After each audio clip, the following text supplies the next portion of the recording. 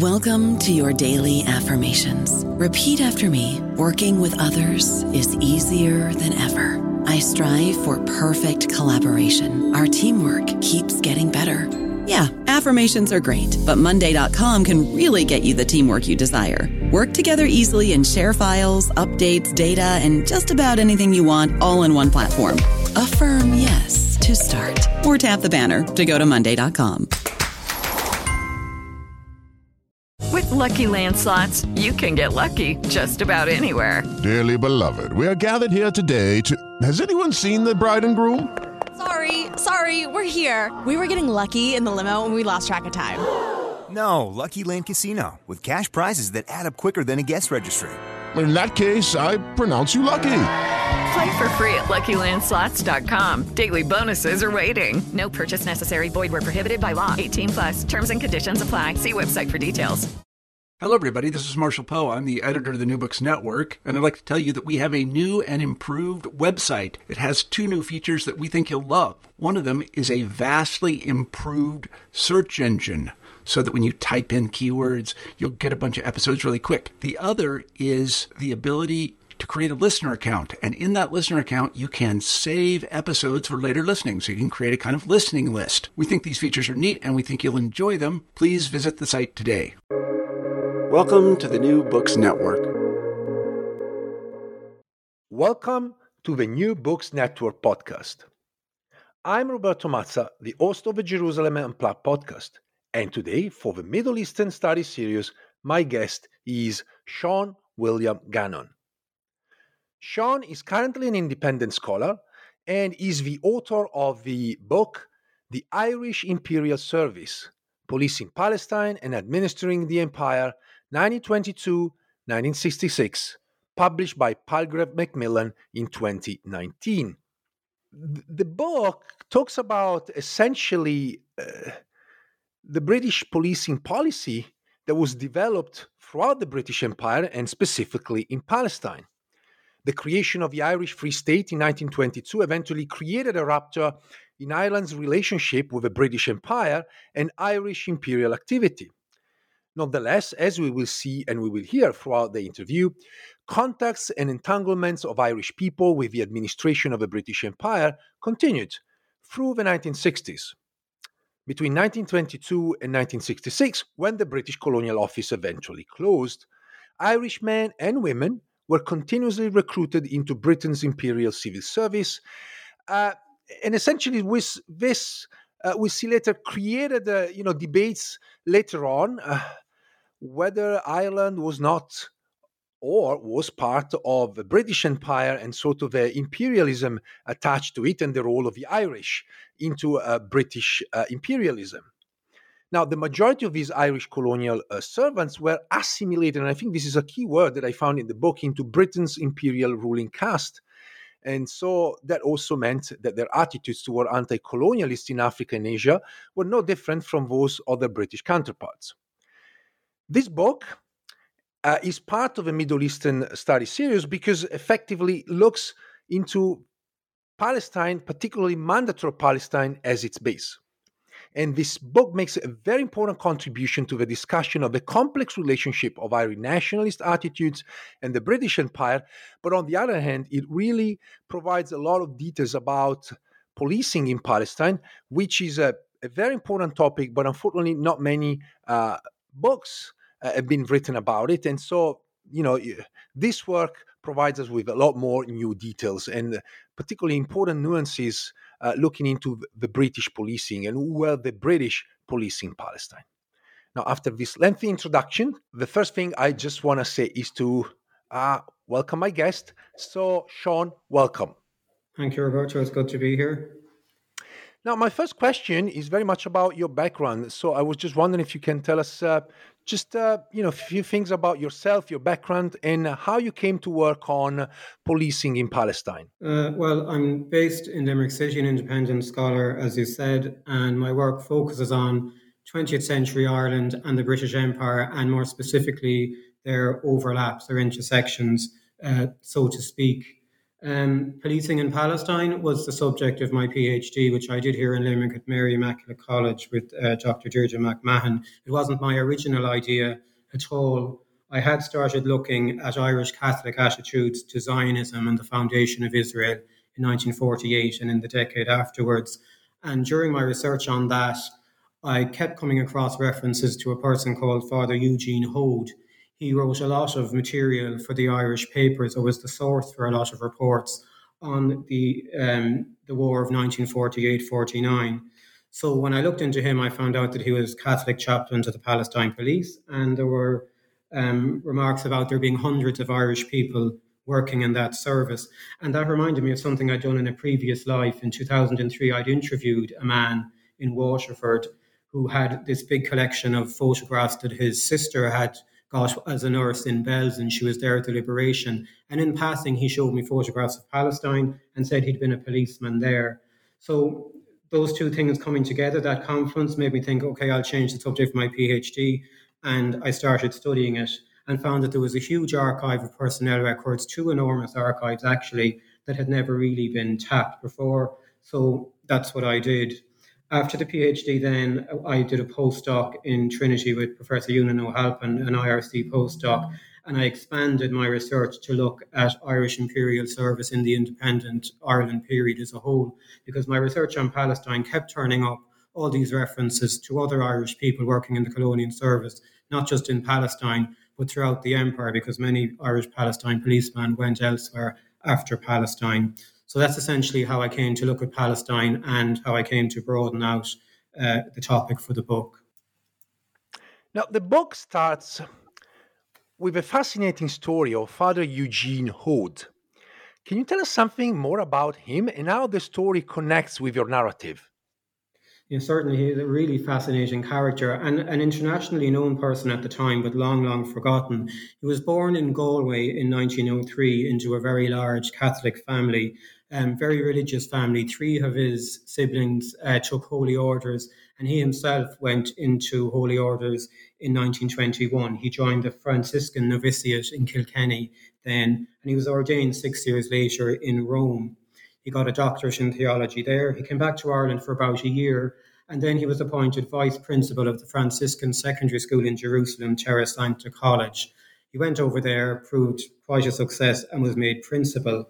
And in 1937, he was appointed custodian of the Basilica at Gethsemane, just outside the old city, quite a prestigious position, and he was the only Irish person ever actually appointed to the role. And he served in that role until 1956. He stayed there after it transferred to Jordanian control, and he was expelled for political activities in 1956 back to Ireland and then back to Rome, where he died. And it's his political activities that really sort of interested me. I came to be interested in how a Catholic, an Irish advanced nationalist Catholic. His family were involved in the War of Independence. His mother ran a safe house. 2 or 3 of his brothers were actually in the IRA. How did he become, or how did he reconcile that with becoming what he essentially a stalwart of Palestine's British imperial elite? Because he was a major figure in Palestine throughout the 30s and 1940s. And I was interested in how his background influenced his views on the situation there. He was a fervent anti-Zionist, actually militant when it came to it in 1948. And his opposition derived from two things: the kind of theological Judeophobia that was very commonplace in Irish Catholic culture at the time. He thought that Zionism was an affront to his religion. The Jews had been, they killed Christ. They were expelled from the area of Palestine because of their deicide and their refusal to accept Jesus as the Messiah. And therefore, the reconstitution of Zionist sovereignty there was a corruption of the spiritual order as far as he was concerned. He was also against it politically because he brought to bear his views on Ireland. He, again, a very strong Irish nationalist, to Palestine. And what he saw there was, as he saw, the dispossession of the Arabs by Zionist immigrants. And he compared this to the Cromwellian dispossessions in Ireland in the 17th century. So basically, he was interesting to me as an example of how Irishness could inform the personal imperial experience. And his story kind of is reflected in much of what I say in the book. There are echoes of his story in a lot of the themes with which I deal. Indeed, a fascinating story. And it's also interesting to see that there was already some forms of anti-Zionism emerging as quite early, particularly in Ireland. But this is not really the topic of the conversation, and maybe we'll get back to that later. I'm interested in, the question of the sort of Ireland as providing manpower for both policing and civilian jobs. And I was wondering if you can give us just a sense of this relationship and how it developed, particularly after the Irish independence in 1922.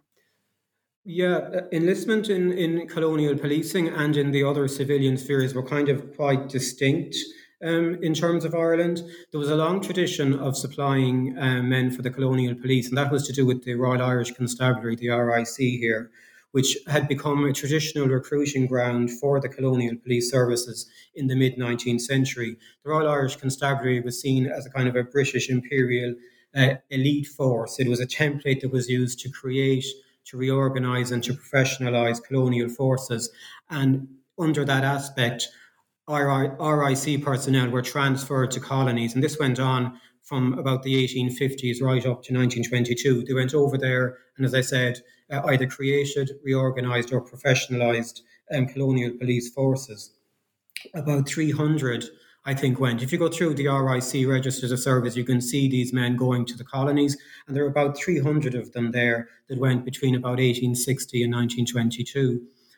With independence in 1922, colonial police recruitment continued, and that was more or less to do with the disbandment of the RIC as part of the Anglo-Irish Treaty in 1921. The RIC had had a very bad war of independence. They were seen as the main demons of that, much more so than the British Army because of the Black and Tans and the auxiliaries and so on. So there was no prospect of the RIC being retained as independent Ireland's police force. So it was disbanded between January and August of 1922.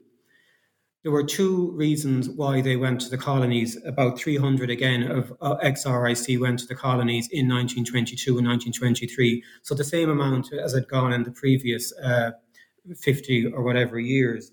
One was because obviously they needed jobs. A lot of these were young men who had long years of work in front of them and they needed employment. The second was that there was a campaign against them, localized campaigns which were so numerous that they gave the impression to the RIC of a national campaign. And this was basically retribution for their wartime role. Elements of the IRA, anti-treaty IRA particularly, were attacking them. They were intimidating them, giving them expulsion orders. And many saw colonial service as a way out, a route out of Ireland to a safer place until things died down. Now, of those 300, most of them, 250 or so, went to Palestine with the British Gendarmerie.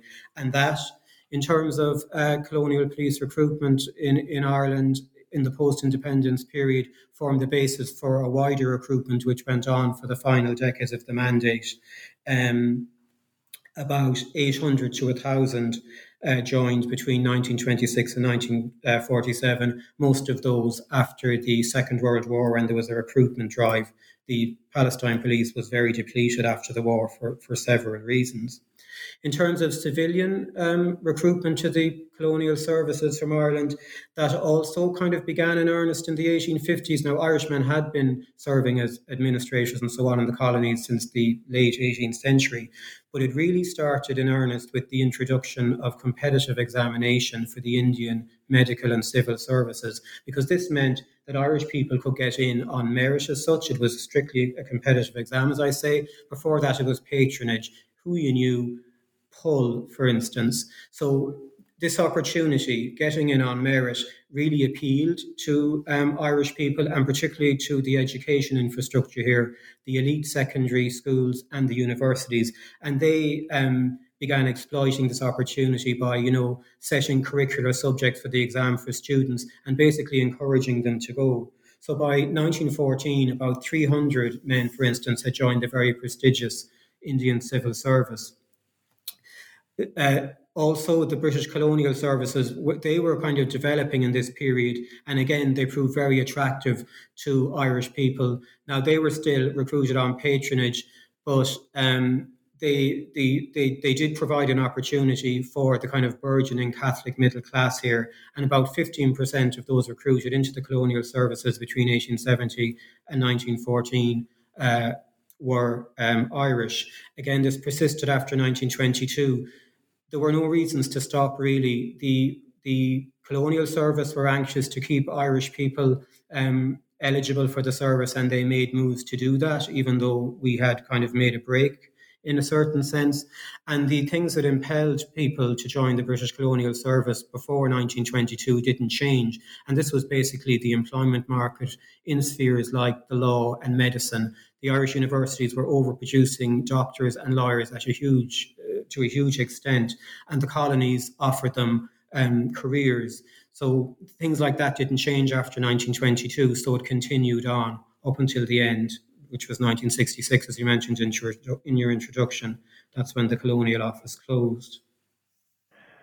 I found it interesting, for those who know a little bit about contemporary Ireland, that there was an overproduction of doctors, given that today it's exactly the opposite situation. There's a lack of doctors. But again, this is about contemporary Ireland.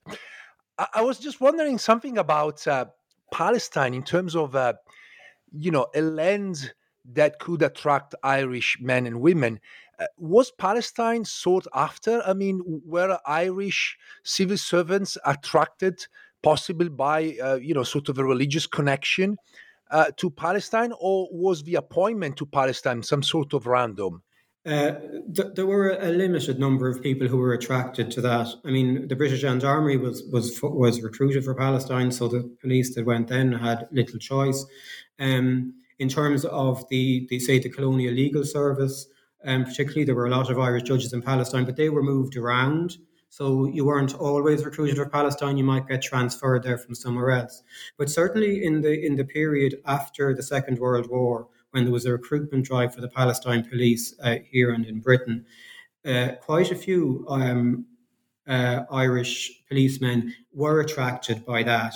Mainly Northerners, religious people. I interviewed at least 3 who said yes, that it was an opportunity to see the holy places at the king's expense. This is something they could never have dreamed of doing on their own, and they thought they'd go over for a couple of years and see it. So it was attractive to some people like that, and it was actually the sort of proximate cause or the signal motivation for some to join, but it would have been pretty minimal. I mean, most of the Irish who went to Palestine, again, most of them would have been in the police, 12 to 1,500, and that's, they were being recruited for Palestine, not anywhere else. They didn't have a choice of Palestine or Malaya or what have you. It's fascinating. I just want to place your book into sort of a large historiographical debate. Now, obviously, as I said at the beginning, the book is very much about Irish history, but it connects with the history of Palestine, and so it makes it very attractive also for Middle Eastern historians. Now, at the very beginning, you make it clear that you do not delve into, at least at large, into the question of Irish participation in British imperialism and sort of a historiographical debate about it. But I'm curious to hear your views on this historiographical debate. Yeah, I deliberately kind of avoided that. I mean, there's a lot of debate about, what's seen as the paradox between the Irish as subjects and participants, in the imperial project, colonizers, yet colonized at the same time, and so on. And, there's a lot of debate about, resolving or reconciling what's seen as the disconnect there. I'm not sure there is one, so to speak. I mean, this was commonplace across the empire. The locals, for want of a better word, were working for the administration and so on.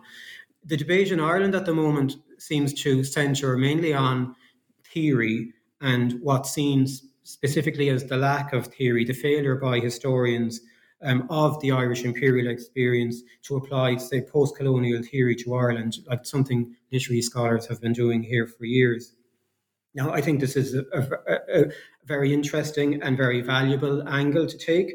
I mean, refracting Ireland's imperial history through the prism of post-colonial theory and a generally a more developed interdisciplinary approach can really only be enlightening and can only really enhance our understanding of it. But you need empirical history to apply the theory to. And, someone has to do the investigative spade work in terms of facts, figures, data, and so on, before you can start, looking at it through the prism of theory. And that's what I saw this book as, the role of this book, because was to provide the facts, figures, the data for 1922. So I didn't really get in to the more, the theoretical approaches. I mean, the nuts and bolts of Irish imperial service prior to 1922 were relatively well known prior to this. But most people, there was a historiographical assumption that Irish imperial service had basically stopped in 1922.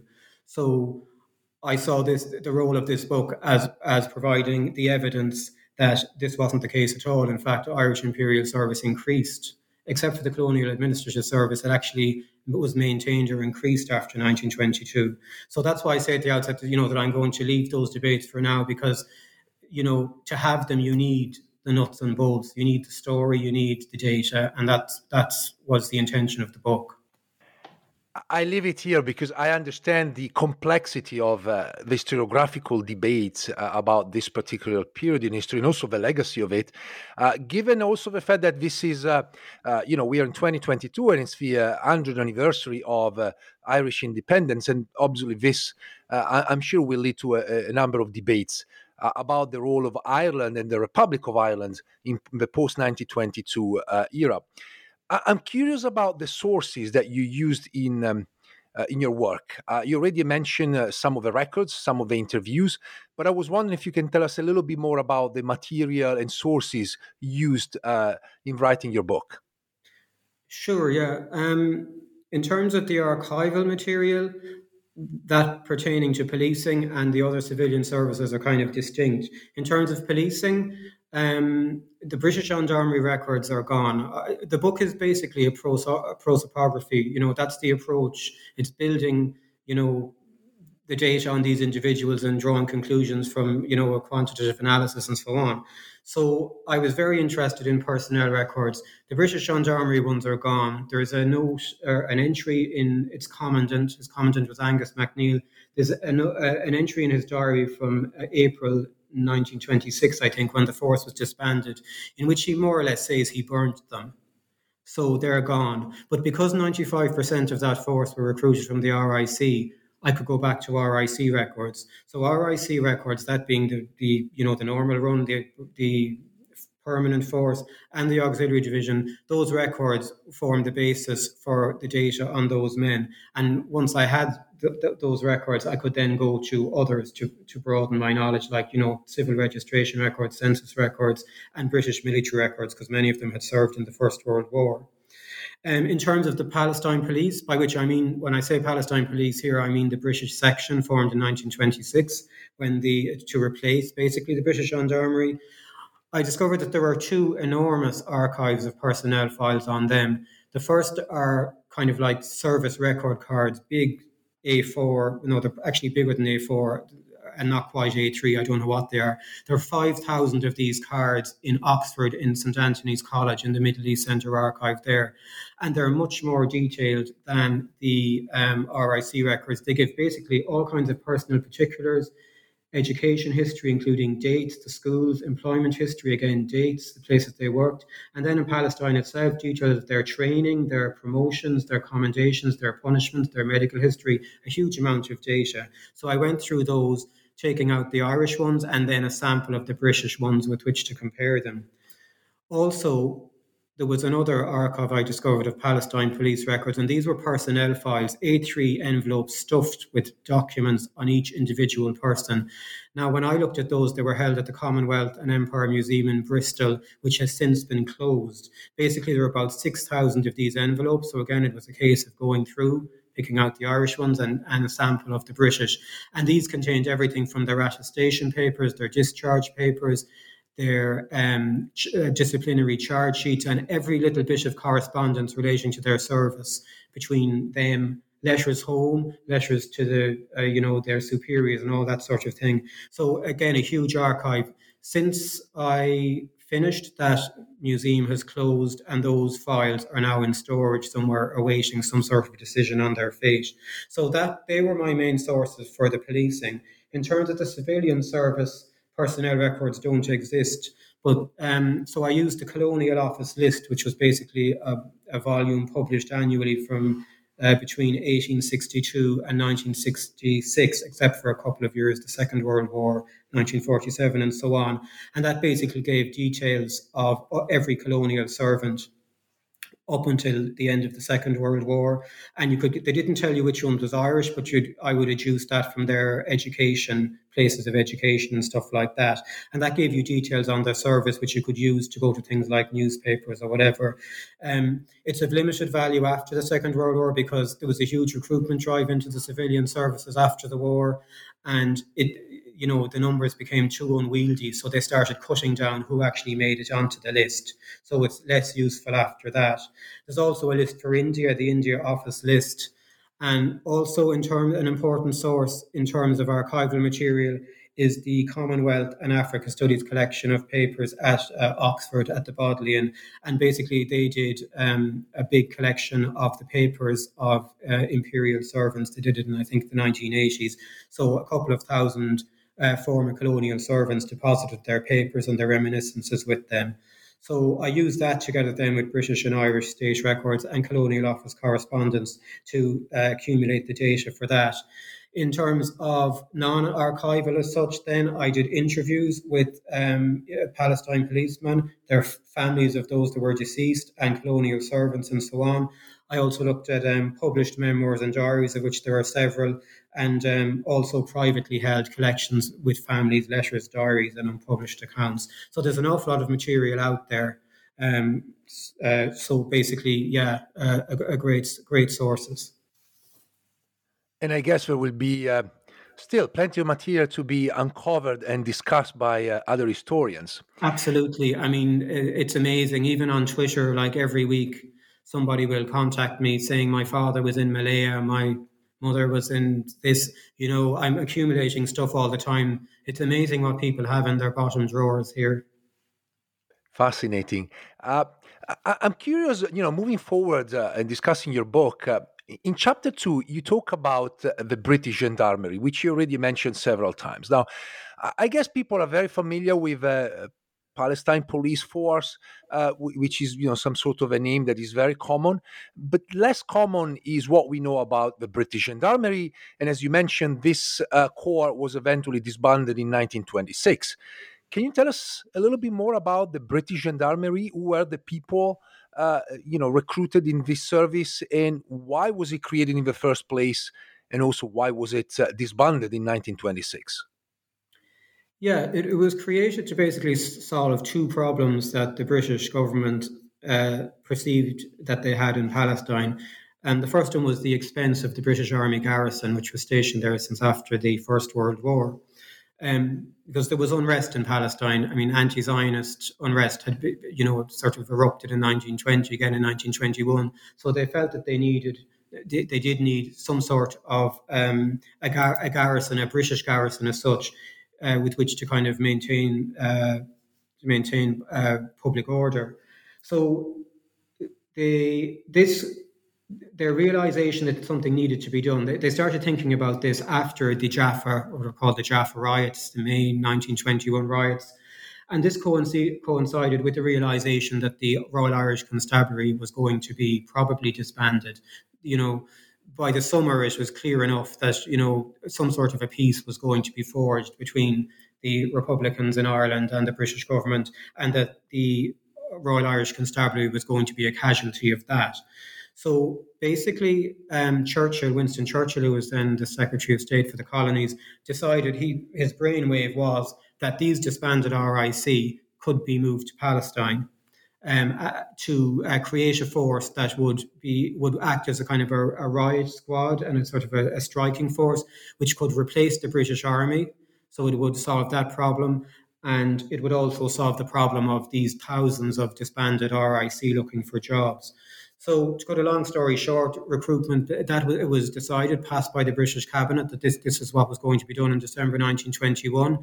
And the Irish Police Chief, Henry Hugh Tudor, was in Dublin Castle here, was charged with sorting the whole thing out.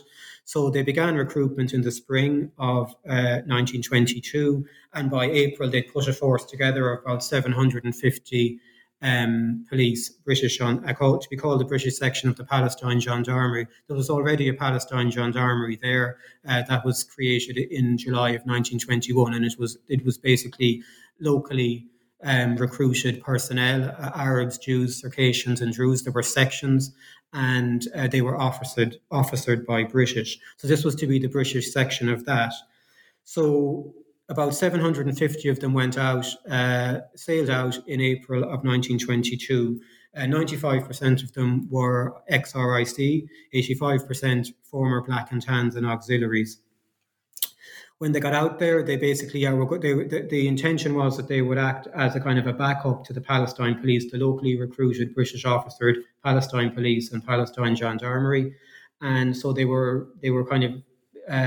There was a headquarters section, and 7 or 8 other companies were formed, and they were kind of based in urban centres, and from there they were intended to be called out in times of emergency. Didn't really work out like that to a large extent. I mean, their reputation preceded them. There were moves. There was a kind of a scheme between the British and Palestine governments to kind of hide the fact that they were recruited from the Black and Tans, primarily because that would, give them a bad reputation and would probably cause unease in Britain. But it, of course, couldn't be concealed because the scale of RIC recruitment was so great. So they actually turned it to their advantage in Palestine. They were saying, well, we've got this, the Black and Tans are here, keep quiet. If there's any disturbances here, this is who you're going to be up against. So Palestine was essentially more or less quiet while they were there. That in itself then led to kind of, a reorganisation of the garrison in 1926. It was kind of wondered, well, do we need this? Do we need that? Do we need a striking force like this? So they were basically disbanded. There were other issues involved in that decision as well, but they were disbanded in 1926 in April and replaced by a British section of the Palestine Police, which was then a 220 strong kind of crack squad, essentially a smaller British gendarmerie, which would do the same thing. Wait until there was an emergency and go out from them. So the British Gendarmerie had a 4-year career.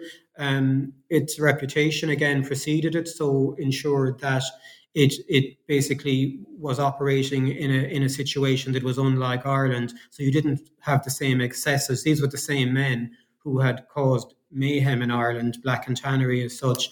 Didn't really happen in Palestine. There were incidents. When they were called out, they basically did it with a great show of strength and were very brutal. But they basically were it was basically a quiet enough time for them. So, yeah, this led then to their disbandment. You also discuss in this chapter, and it's also throughout other chapters, you often mention the question of the Irish model, and which is also, some sort of a, way of saying cited by many scholars. And I was wondering if you can tell us a little bit more about what is this model and how it worked in Palestine. The Irish model, yeah, there are kind of two meanings to it. In its essential form, it's about the structural and kind of institutional character of police forces. Basically, as I said earlier, the RIC was basically seen as a sort of an elite police force in the later 19th century, and it was used as a template or a model for other colonial police services. And as I said, RIC went out to these places. The kind of term Irish model basically derives from a very influential book by a person who worked in the Colonial Office called Charles Jeffreys. He wrote a book called The Colonial Police, published in 1952, in which he said that the really effective influence on the development of the colonial police services was the RIC, because its defining features, and these are features that were dictated by the conditions in Ireland, restive conditions, popular and political unrest. These defining features were more suitable to colonial conditions than the defining features, shall we say, of the police services of Great Britain and Ireland, of Great Britain itself. So these defining features were like government control. The RIC was centrally controlled by the government. It also had a paramilitary character. It was basically semi-military. It was barracked and equipped like a semi-military force, not like the police forces of Britain, which were civilianised. And in opposition to centrally controlled, they were kind of decentralised. The London Met had nothing to do with the Liverpool police and so on. They were completely distinct. And also, the RIC had a coercive function. So basically, it was an agent of the central government of Dublin Castle, and it was their basically coercive arm in terms of when there was public or political unrest. And this was seen as an ideal template for colonial conditions because basically, the colonial police forces were they were the front line, they were the everyday implement of colonial state power. And the RIC was seen as, a template for this. So that's basically what was meant in the essential sense of the Irish model. In its broader form, it kind of refers to the disposition and the outlook and the methods, shall we say, of a particular police force, and that is in relation to its role as the coercive arm of the central colonial government.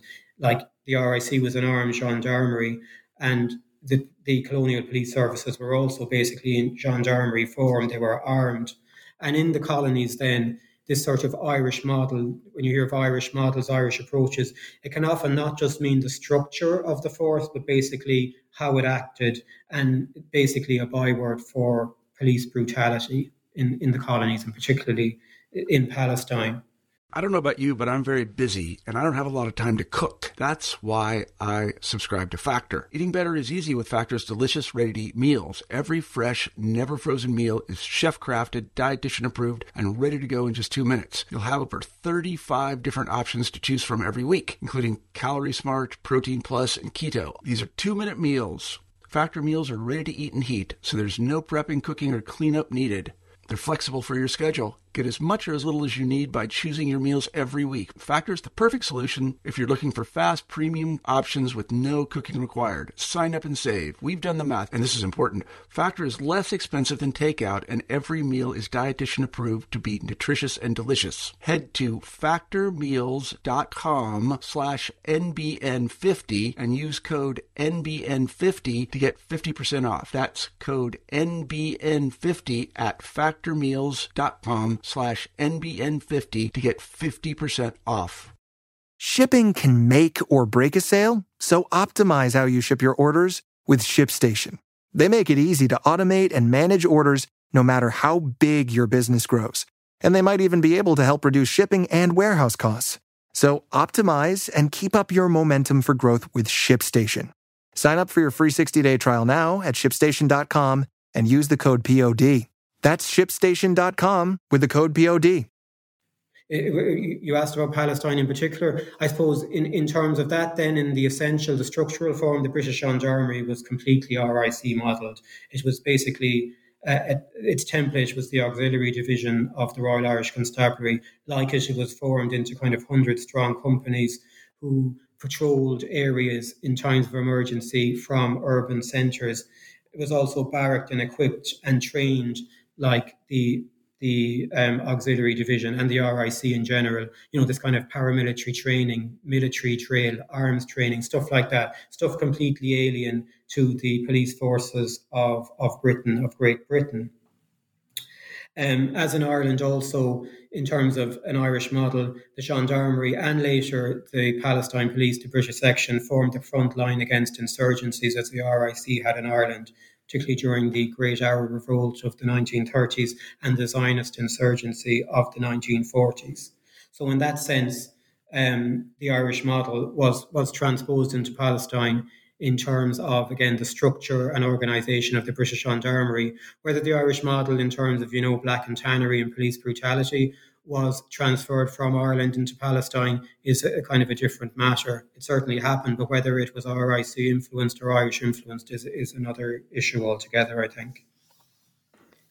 And you already mentioned the Arab Revolt 1936 to 1939, where essentially the so-called Irish model became very popular, I would say infamous in a way, and it's one of the reasons why it's certainly remembered in the region. So I was wondering if you can tell us a little bit more about the role of the Irishmen in the police force during the Arab Revolt of 1936 to 1939. Yeah, as I said earlier, the Palestine Police, and again, when I use that term, I'm referring to the British section, that started off in 1926 as about 220 strong sort of crack force, which again, like the gendarmerie, was supposed to go out and deal with emergencies. After the anti-Zionist episode in 1929, when I think about 133 Jews were killed, in addition to Arabs and some British. After that, it was bumped up to 600 because 200 was seen as insufficient. When the Arab Revolt broke out in April 1936, those numbers were seen as insufficient. Again, like in Ireland, it was decided that the police were going to form the front line against this, not the army at that stage. So the police, they started recruiting police in, particularly in 1937. They got in an Irishman called Charles Teaggart, who had been head of the police in Bengal since 1901. He'd recently retired. He was brought in to restructure the Palestine police to better equip them to fight the insurgency because they were failing in 1936. By 1936, there had been a reorganisation of the British section of the Palestine police under Sir Herbert Dowbiggin. And between 1931 and 1936, it had been essentially civilianised. It had, its paramilitary capacities, with which it had been imbued in 1926, were stripped back. So it was doing much more civilian policing, and it was completely unsuited to tackling an insurgency. So Charles Teaggart decided that what was needed was, again, a reinforcement, and he basically did what had been done in Ireland. He basically said that what was needed were tough kind of policemen, ex-servicemen, recruited in who were better equipped to deal with an insurgency, ex-military men, that is, than basically civilian police. So 1,800 policemen were recruited in Britain between 1937 and 1939 to join the Palestine police to provide what Teaggart called the tough type of man suited to deal with bandits, as he called them, and about 10% of those were Irish. So they were again on the front line, together with Irish people who were still there since 1926. They found themselves on the front line against the Arab insurgency. There were other Irish involved there. The judiciary, there were several Irish judges there during the Arab Revolt.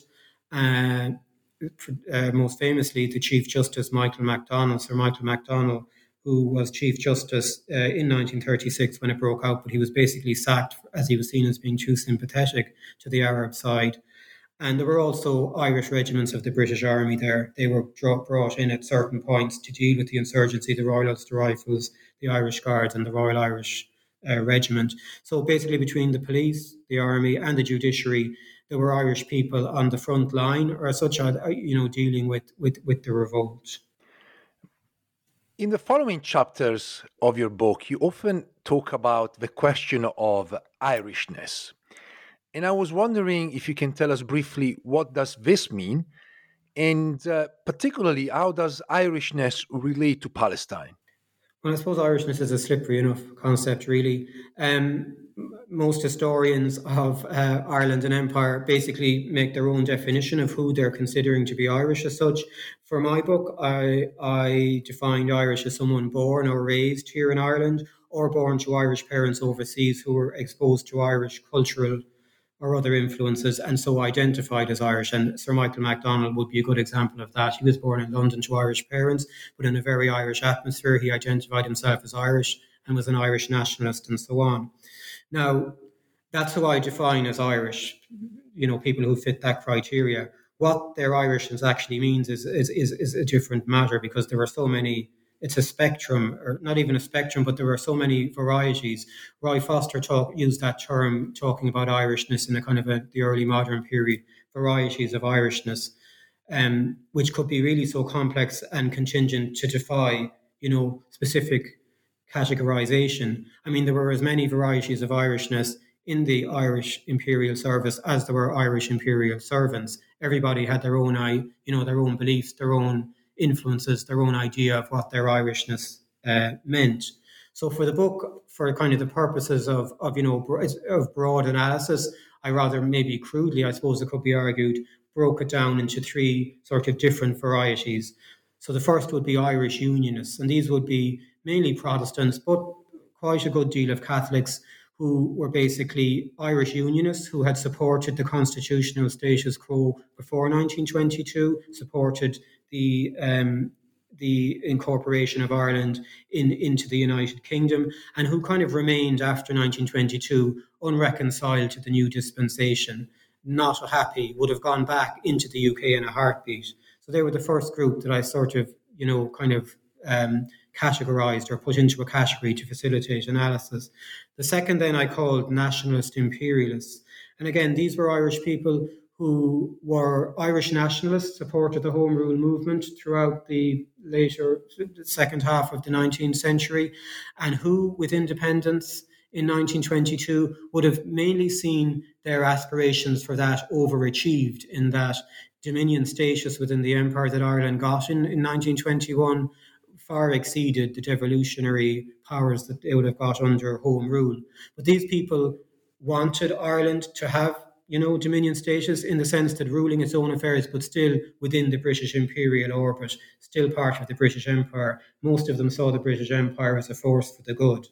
The third group then I call small R Republicans, and this is to distinguish them from, those I capitalise in the book, Republicans, who were the fringe Republican movement, who the Sinn Féin and IRA, who continued after the split of 1921 and 1926 as such. So small R Republicans would have been people who often came from the constitutional nationalist position, the Home Rule position, but who had been kind of radicalised in a sense by the later stages of the Irish Revolution, by the War of Independence, and came to support a complete break with the empire. This would really have represented, I think, mainstream nationalist opinion in Ireland after 1922. People who were, again, supported a complete break with the empire. So in terms of Irishness, you're talking about, again, there's a definition of who qualified, and within that then you've got these, this multiplicity of varieties. I mean, Irish colonial services servants represented the heterogeneity of Irish identities. Whatever you had in Ireland, you found in the colonies. But these three categories were something that I kind of, I lumped people into as such, crudely as I said, maybe, to try and facilitate some sort of analysis, to see could I see differences in approach to the colonial world within these groups. In terms of Palestine, I looked at then how these varieties of Irishness, how someone's sense of an Irish identity shaped their attitudes towards the situation in Palestine. And again, Michael MacDonald would perhaps be a good example. He was, again, Chief Justice in the first half of the 1930s. And again, he made comparisons between Ireland and Palestine, the situation he found in Palestine, which completely coloured his view of what was going on there. For instance, he associated what he saw as Zionist privilege under the British administration there with the Protestant ascendancy in Ireland, a class been given a clear privilege over the indigenous population, people who'd come in, planters. He compared Protestants who'd come in with the Cromwellian plantations as such, with Zionist immigrants coming into Palestine from the 1880s onwards. He saw then, he compared what he saw as their seizure of land. Now, there were purchases, but he saw them as completely unfair, underhand, and he compared that to the Cromwellian dispossessions in Ireland. Again, at the time he was there, I think, I'm not sure in the figures, but like Zionist immigration went up from something like 4,000 a year in 1931 to about over 65,000 in 1936. So he was witnessing what he saw as the plantation Irish style of Palestine by immigrants. He also compared what he saw as the repression in the early stages of, because he was only there for the early stages of the Arab Revolt. He compared the Palestine police repression, which was quite brutal and involved all kinds of stuff, the indefensible stuff on the part of the police. He compared that to the Black and Tans. Again, another thing, he was a throwback to Ireland. And he was also completely against the partition of Palestine because he saw that it had been, again, an Irish perspective, it was wrong, it had divided the country unfairly. In terms of broader applications of Irishness to Palestine, a lot of the police who went over there, the Irish police, kind of felt a personal affinity with the Irish because, again, they identified with them the rural culture, the hospitality, village culture, this kind of thing. They saw this as essentially an Irish kind of a thing, so they self-identified with them. And again, some with the political situation, what they saw as a dispossession. On the other hand, then you had Irish people who came over and identified with the Zionist insurgency in the 1940s. They identified that with the Irish struggle for independence. Here was a kind of a a people who were trying to achieve sovereignty and nationhood by fighting the British imperial system. And they for them, that was a throwback to what had happened in Ireland in 1921. So with regard to Palestine, it's a multifaceted thing. But what I was looking at is how the Irish experience, how people's sense of Irish identity impacted on their view, influenced their view of what was going on in Palestine and their actions in that regard in terms of Michael McDonnell. I mean, most of the cases, I think that he settled in favour of Arabs during the Arab Revolt, which so infuriated the British administration, led to a sacking. They were all legally sound, but basically he was on their side because of his Irishness, because of his understanding of the Irish situation and what he saw as its replication in Palestine. I'm just curious about something that you touch upon briefly in your work. You mentioned that there were also a few women employed by the British service, mostly in civilian sort of jobs, and I just wanted to ask you if you have a few examples of Irish women employed in the service, and if you can tell us a little bit more about them. Yeah.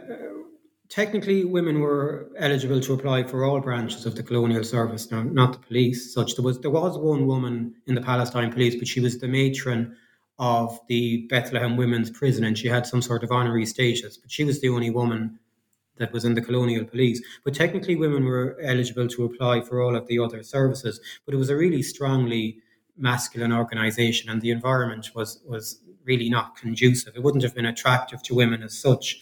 And so that kind of exerted a downward pressure on recruitment, as did the institutional reluctance of the colonial service itself to recruit women, because they saw women as, there were disabilities involved. They didn't think that they were constitutionally suitable to tropical conditions, for instance.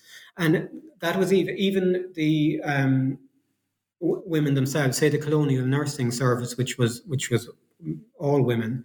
I mean, they also kind of saw women as having a kind of a disability when it came to colonial service. They talked about, the situation at home. A woman could join the colonial nursing service and have to go home because her father was sick. This kind of thinking, So all of this exerted a downward pressure on women. Also, in terms of institutional reluctance, I mean, there are several references across the archive of the colonial services to this idea that women only joined the colonial service to find a husband, that it was sort of it was almost like a fishing fleet kind of a thing. And there were several references I found throughout in various different archives to this idea that that's what they were doing, that they were actually going out looking for husbands.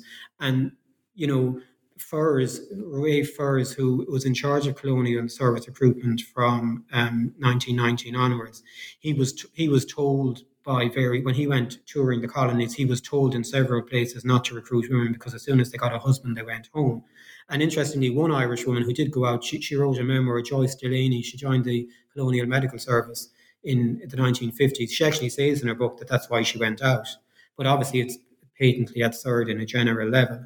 So basically that kind of, all of that, an institutional reluctance by the service and the unattractiveness of a service that was really intensely masculine, that kept numbers low. So between, say, in the interwar period, you only had not even 200 women join the colonial service, and those that did joined, the colonial medical service, and they joined in traditionally female roles like pediatrics, obstetrics, gynecology, and in the education service, again, teaching, caring professions, if you like.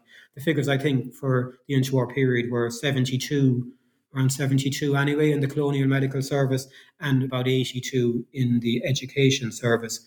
But after the war, because the colonial service was in the doldrums in terms of personnel because of the war, and every service needed huge investment in manpower, the colonial service did make a conscious and active effort to recruit more women. So between 1945 and 1955, they were recruiting around 100 women a year.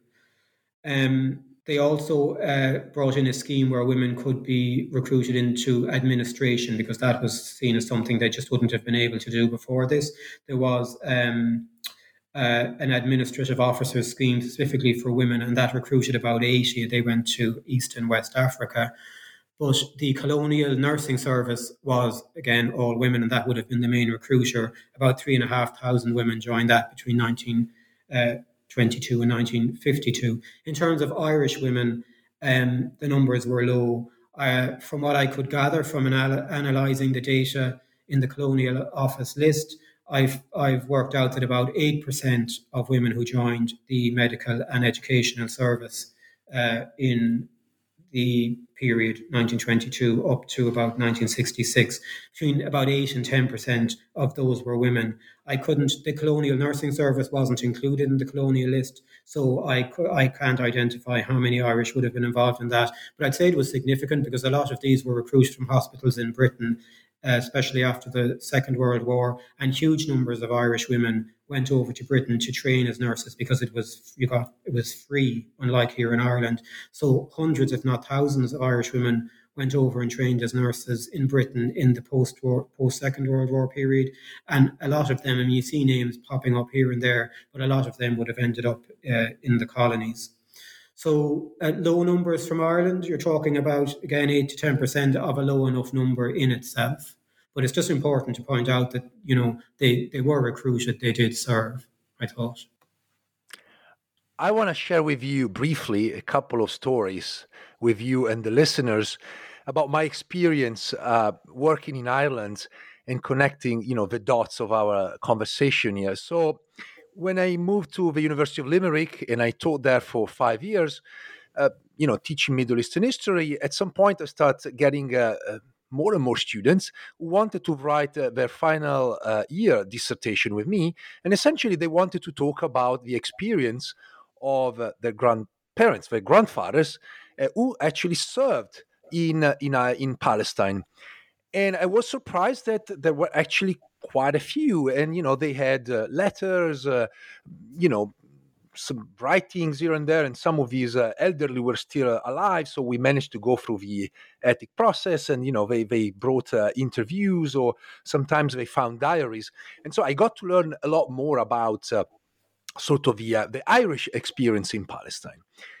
And the other story is connected to a personal experience that I had when at some point I needed some medical attention, and I was talking to a nurse at the hospital in Limerick, and as we were chatting, it turned out that she worked as a nurse at St. Joseph Hospital, which is in East Jerusalem, and I found out that there's still a number of mostly women nurses working in Palestinian hospitals, for a number of years as a service.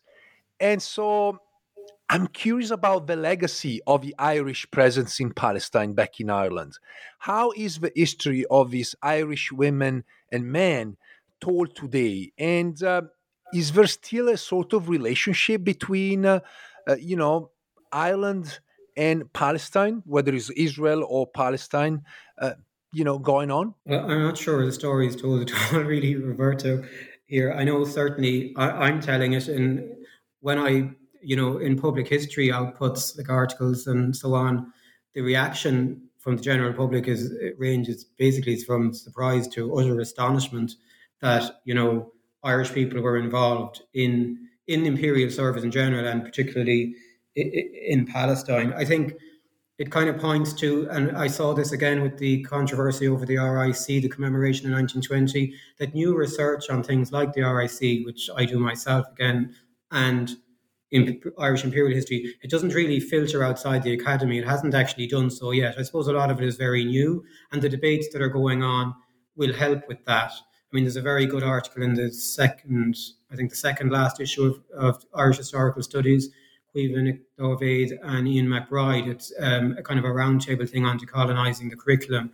So I think the more scholars that sort of start researching this period, and the more that is talked about in general, because Irish people have a huge appetite for history, more so I read anyway than other countries. I mean, most of the newspapers every day have something to do with history, particularly in the period that we're kind of commemorating at the moment. So maybe then this will filter down. But the prevailing public view in Ireland, as far as I can see, and again, this is generally in reaction to stuff that's published in the Irish Times op-eds and to my own work, public history outputs more than academic, is that the view in the Irish public is still that Irish imperial service was basically a Protestant thing, a plan to preserve. And I mean, they were the mainstay. The Protestant community here was the mainstay of Irish imperial service from the middle of the 19th century right up. They were still accounting for about 67% of the civilian services in the interwar period. And even after the war, when there was a huge recruitment drive and imperial service became a huge thing here for people looking for work, engineers, lawyers, doctors, some educators, not to the same extent as the others. The Protestant population was still contributing 45% of imperial service. But there is this idea that, because the Protestant population is around 5% of the population in the Republic of Ireland. So there's still this idea that this story isn't about us. I'm an atheist, but I'm from the Catholic side, if you like. So that it's not about us, it's not our story. So it's not widely told in that sense. But as you say, and I've had this experience myself, the people will get in touch. If you publish something and it's posted on Twitter, suddenly you're getting emails. My father was here. Less so I'm a female relative, but letters, diaries, I've been sent stuff. It's amazing how much there is out there. And the interesting thing about it is that it's clear from my research, clear to me at least, that it wasn't a controversial thing when it was happening. Like after 1922, between 1922 and 1926, when the Colonial Office closed, Irish imperial service was not controversial. There were thousands of Irishmen joining the British Army, and that's something that is well documented, which I didn't look, but also huge numbers joining civilian services, the police and the other services. And when you look at that, how the reaction to that, there was the Republican rump, the capital R Republican rump were giving out about it, of course. But most people, it was fine. I mean, it was reported in the papers, particularly the provincial press, which is a great source for kind of trying to gauge public opinion in Ireland, because there's a really vibrant, was and still is, a really vibrant provincial press here, regional press. And they have reports about, Johnny Murphy from down the road has just joined the Palestine police, he's gone off, we wish him well, all this kind of stuff. Letters home from them published in the press about their experiences. The references Irish applicants to the colonial service need were from like Catholic clergy, TDs, members of Parliament, local councillors. The pillars of Irish society were providing references from them. The Department of Foreign Affairs, or External Affairs as it was then, were also facilitating it. When people wrote into them asking about, imperial service, whether opportunities, they were sending on information. So it seems to have been basically uncontroversial here. When it became controversial is a moot point. One has to assume it was after the Troubles in the late 1960s and 70s, that having service for the Crown suddenly became something that wasn't talked about. My own grandfather fought in the Second World War. He lost a leg in the Low Countries. That was something I knew in the 70s and 80s, wasn't something you kind of mentioned without ever being told. So I think that, the veil that kind of came over discussion of these things happened later. At the time, colonial service wasn't actually controversial at all. Today, then, it's something that people are kind of just becoming alive to again, that this was a thing that happened in independent Ireland in the mid 20th century, something that was general, something that was uncontroversial, and something in which, as many people know, their own ancestors took part. In terms of attitudes today, of course, Ireland is routinely condemned by the Israeli government as being the most anti-Israel and even anti-Semitic. They often say that country in Western Europe. And Ireland is very sympathetic and very supportive of Palestinian national aspirations today. And there's a lot of involvement with NGOs and other individuals, people between, Palestine and Ireland, people going over and back, helping out and so on and so forth. Again, it's an identification which has gone on since the 1970s, since the occupation, I suppose, with the Palestinian people as a people that have been dispossessed of their homeland, and stripped of nationhood, potential nationhood, by what's seen as a colonial enterprise. Zionism is basically seen here by most people as a sort of a neo-colonial thing, and there's huge sympathy with the Palestinian population. So I suppose that that sort of view for people then is complicated by the fact that Irish people were instrumental in the colonial administration back in the day. But again, it's something that's only now I think people are becoming aware of. It's not a story that's widely known. I have one last question. Thinking about your book, I was wondering if there's anything that I didn't ask, but that you would like to highlight. Yeah, there's one thing I'd like to go back to, because it's one of the main thrusts of the book, and that's to do with when we were talking about the Arab revolt and the Irish model and that sort of a thing. There is the fact that an Irish model was imposed, that basically an Irish approach to policing was imported into Palestine from Ireland, and that this was seen in particularly the Arab revolt, and to a lesser extent the Zionist insurgency in the 1940s, that this was somehow an RIC thing, that people say that it was basically the transfer of black and tans essentially to Palestine. They were still there in the 1930s and 1940s, and that they had brought with them the experience of Ireland and imposed it in Palestine, and also that there was an institutional memory in a broader sense that was transferred from Ireland to Palestine, that this was responsible for the atrocities that occurred within the policing of both of those insurgencies. I just want to say that I don't really agree with that. It's an historical commonplace. It's in all of the literature, but I don't think there's much evidence for that. I mean, the number of ex-RIC who were there in the late 1930s was 43, I think I worked out, and it was about half that during the Zionist insurgency. So, the idea that that there were loads of ex-black and tans here doing their thing as such, doing their Irish thing in Palestine, isn't actually true.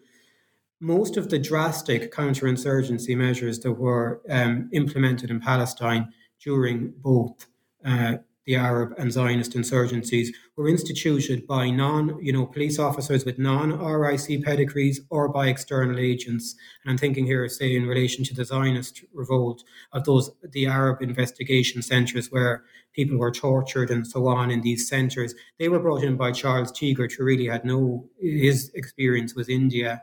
There was also the mobile police striking force, was essentially there were 350 strong detachments who basically went charging around like black and tans, laying waste villages and, brutalizing people in front of them.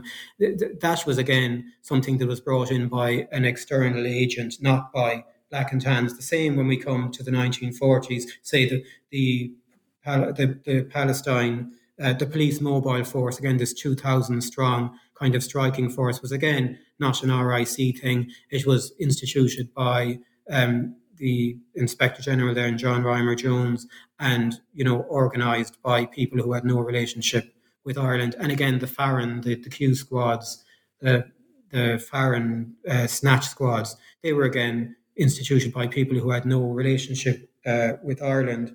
So I think that it's important to say that this idea that it was all a black and tan thing, a seamless movement of ideas, personnel, and so on from Ireland to Palestine. The evidence doesn't really bear that out. And it's also an historical commonplace that this was transferred from Palestine on to the wider empire, Malaya, Kenya, and all those places, through the transfer of Palestine police to these theatres. Again, there's no evidence for that. And it's something that probably can't be really ascertained in any evidential way, because we don't have the sources I mentioned on the Palestine police, which are wonderful, and more scholars should look at them because they're a treasure trove. We don't have anything like that for the police forces, the colonial police forces and other theatres where there were brutalisations like Malaya and Kenya, I suppose, would be the examples, Aden, these places. We don't have that sort of information on the police there. This was Sean William Gannon, author of The Irish Imperial Service, Policing Palestine and Administering the Empire, 1922-1966, published by Palgrave Macmillan in 2019. Sean, Thank you so much. Thanks, Roberto. My pleasure.